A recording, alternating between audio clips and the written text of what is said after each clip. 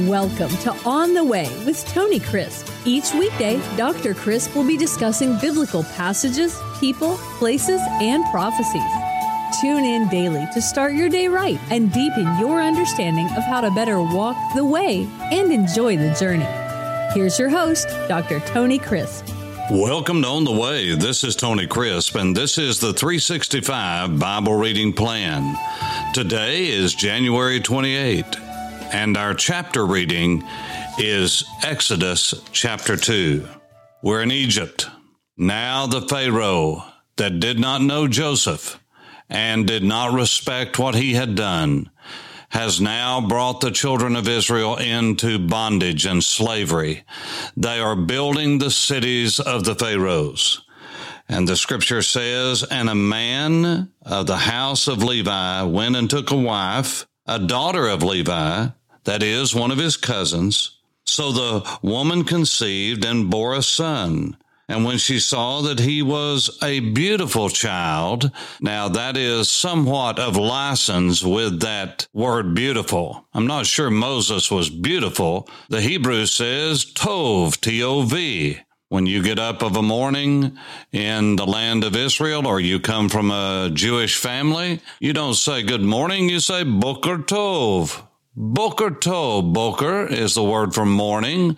Tov is the word for good. This is the same word used in Genesis chapter 1. And the Lord saw, Elohim saw that everything was tov. It was good. Good doesn't just mean good in the sense of not bad, but it means good in the sense of whole, beautiful, fair, agreeable, well-fitting. All of those terms describe the word tov. And so Moses was an all-around, well-built child. In other words, he was pleasant to look at. He was pleasant to look upon. He was a child that had a good complexion. He would have been a child that was well-formed. All of that goes into this term tov. And when she saw that he was a tov, that he was tov, literally is what it says, she hid him 3 months. Why? Because of the decree of Pharaoh. But when she could no longer hide him because he was getting older and she could not satisfy him and he was beginning to whimper more and cry more and all of those things that take place, she took an ark of bulrushes for him and daubed it with asphalt and pitch, just like Noah did with the ark. Put the child in it because it would have been dry inside and free from water coming in, and laid it in the reeds by the river's bank, by the Nile. And his sister stood afar off to know what would be done. Then the daughter of Pharaoh came down, just happened to come down. You see, this is what the Bible calls providence. Now, we use that term loosely, providence. It is made up of two words. It's Latin. It is the word pro, which means before, and videre, which means to see. God sees before and he plans. This is the same idea of the term Hashem Yireh.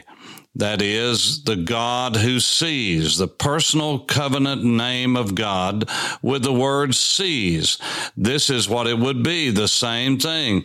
Back in Genesis chapter 22, you remember I talked to you about the binding of Isaac and how the scripture says that God is the God who sees. The reason God provides is because God sees. He sees everything, and he saw all of this coming and beforehand. You see, God really does know it all. Sometimes we forget that and we act like that things that come into our lives, whether it's a disease or a plague or, quote, an accident, end quote, that somehow that just came upon us. Oh, no, it didn't. God saw it all along. And by the way, God has prepared for it. And if we will let him, he will prepare us and give us all the grace that we need. God never says, oops, I didn't see that one coming. Or, oops, I didn't see that cancer. Or, oops, I didn't see COVID as a virus. Or, oops, I didn't see that plague coming. No.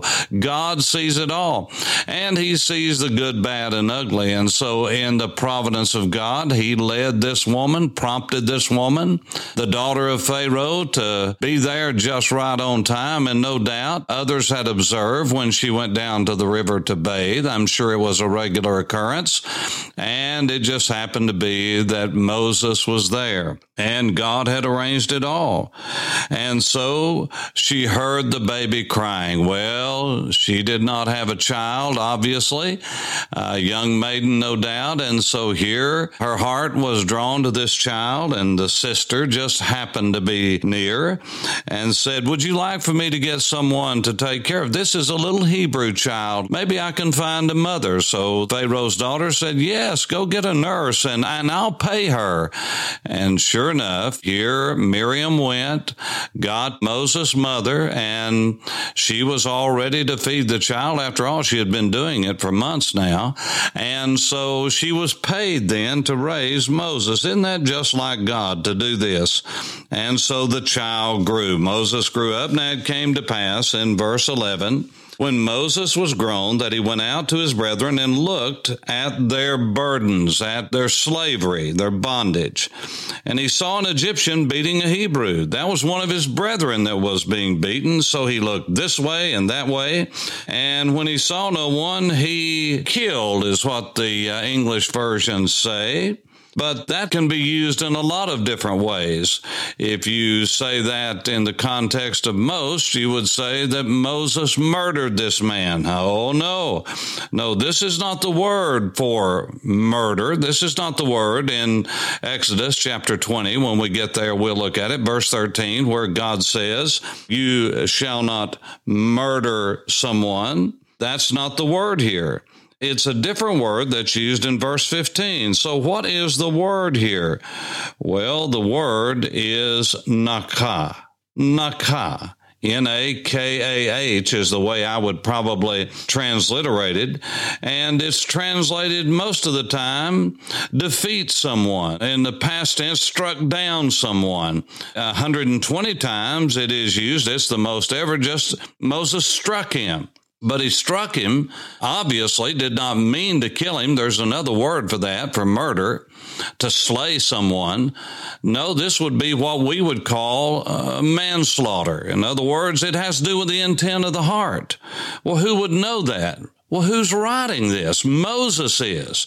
And this is another signal of the Mosaic authorship of the Torah, of the Pentateuch, as we call it. Yes, because who would know the intent of Moses' heart besides Moses and God? And so Moses wrote this down. He knew he didn't mean to kill this guy. He was just going to beat him up a little bit and rough him up. And sure enough, he got carried away, and this old boy didn't come to. And so Moses buried him in the sand. Now, I'm not just making this up. That's literally the word. When you come down to verse 14, he knew that he was found out because one of the Hebrews who was fighting another Hebrew, and Moses was trying to be the peacemaker and saying, what are you doing?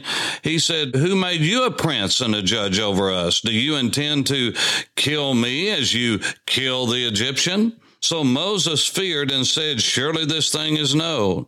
And when Pharaoh heard of this matter, he sought to kill Moses. Now that's the word harag. Harag, or harag, as we would say it.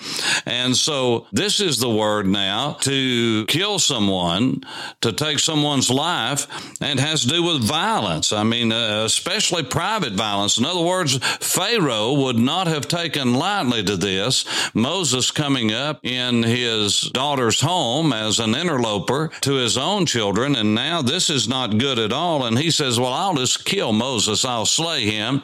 I'll teach him a lesson and make him a lesson to everyone else. And Moses knew he meant business, and so he took off and he went into the land of Midian. Now, Midian in the Bible is everything that's on the other side of the Jordan River, on the eastern side of the Jordan River. Now, when Moses got to Midian, he met a man by the name of Reuel, also called Jethro in the Bible. We'll see that as we go through Exodus and following. And he had 7 daughters. One of them was named Zipporah. Zipporah.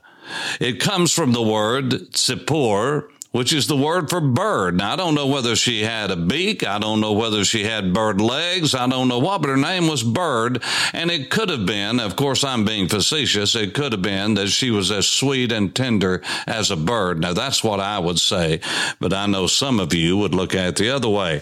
And so here is what happened. Moses fell in love. He married the bird, Zipporah.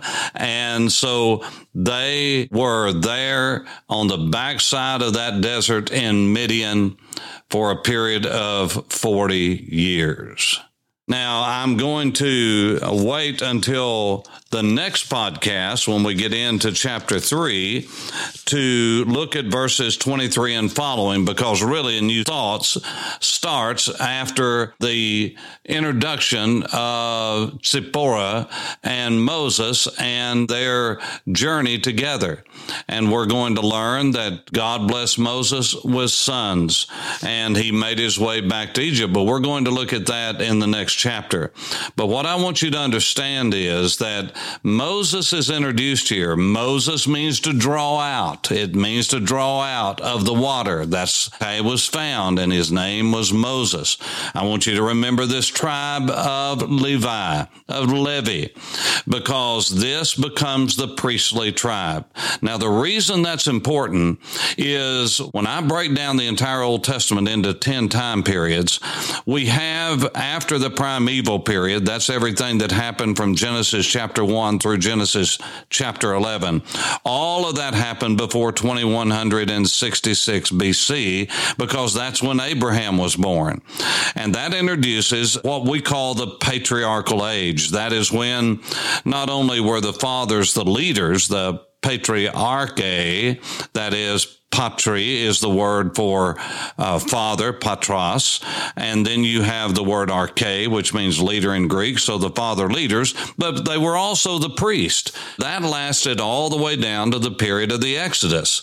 And the reason that we call that the patriarchal period is because after the patriarchal period and after the Exodus and the rise of Moses of the tribe of Levi and his brother Aaron, God appointed this tribe of Levi as the priestly tribe, and the patriarchal age as such ended because the fathers were no longer considered the priest in Israel and among the children of Israel, but the tribe of Levi. A person didn't just sacrifice at will. No, the priests were going to be those people that were of the tribe of Levi, that would be the intercessors and would be the go-betweens between God and man and God. They were of a certain tribe and they had certain duties. They did not get an inheritance of land in the promised land as everyone else did, but their inheritance were the cities. And we'll talk about that when we get into the division of the land in the books to come. But I just want you to remember Levi, as we call him, also Moses and Aaron of this tribe of Levi, and of his wife Zipporah, because we will read about her in the coming chapter and chapters, because Moses took a Midianite wife and she stuck with him all the days of his life. We're going to read more about Aaron's family, and especially about Aaron, his brother, and Miriam, his sister. And so just continue to read. We're going a chapter a day through the book of Exodus, and as we read through this, we're going to see how God miraculously delivered his people with a strong and mighty arm. For On the Way, this is Tony Crisp. Thanks for listening to On the Way with Tony Crisp. Tune in every weekday for information on biblical passages, people, places, and prophecies. Fridays are for your questions. Email your questions to questions@tonycrisp.org. Then just listen for your question to be answered on Friday's podcast. That's questions@tonycrisp.org. Thanks for listening and have a blessed day on the way.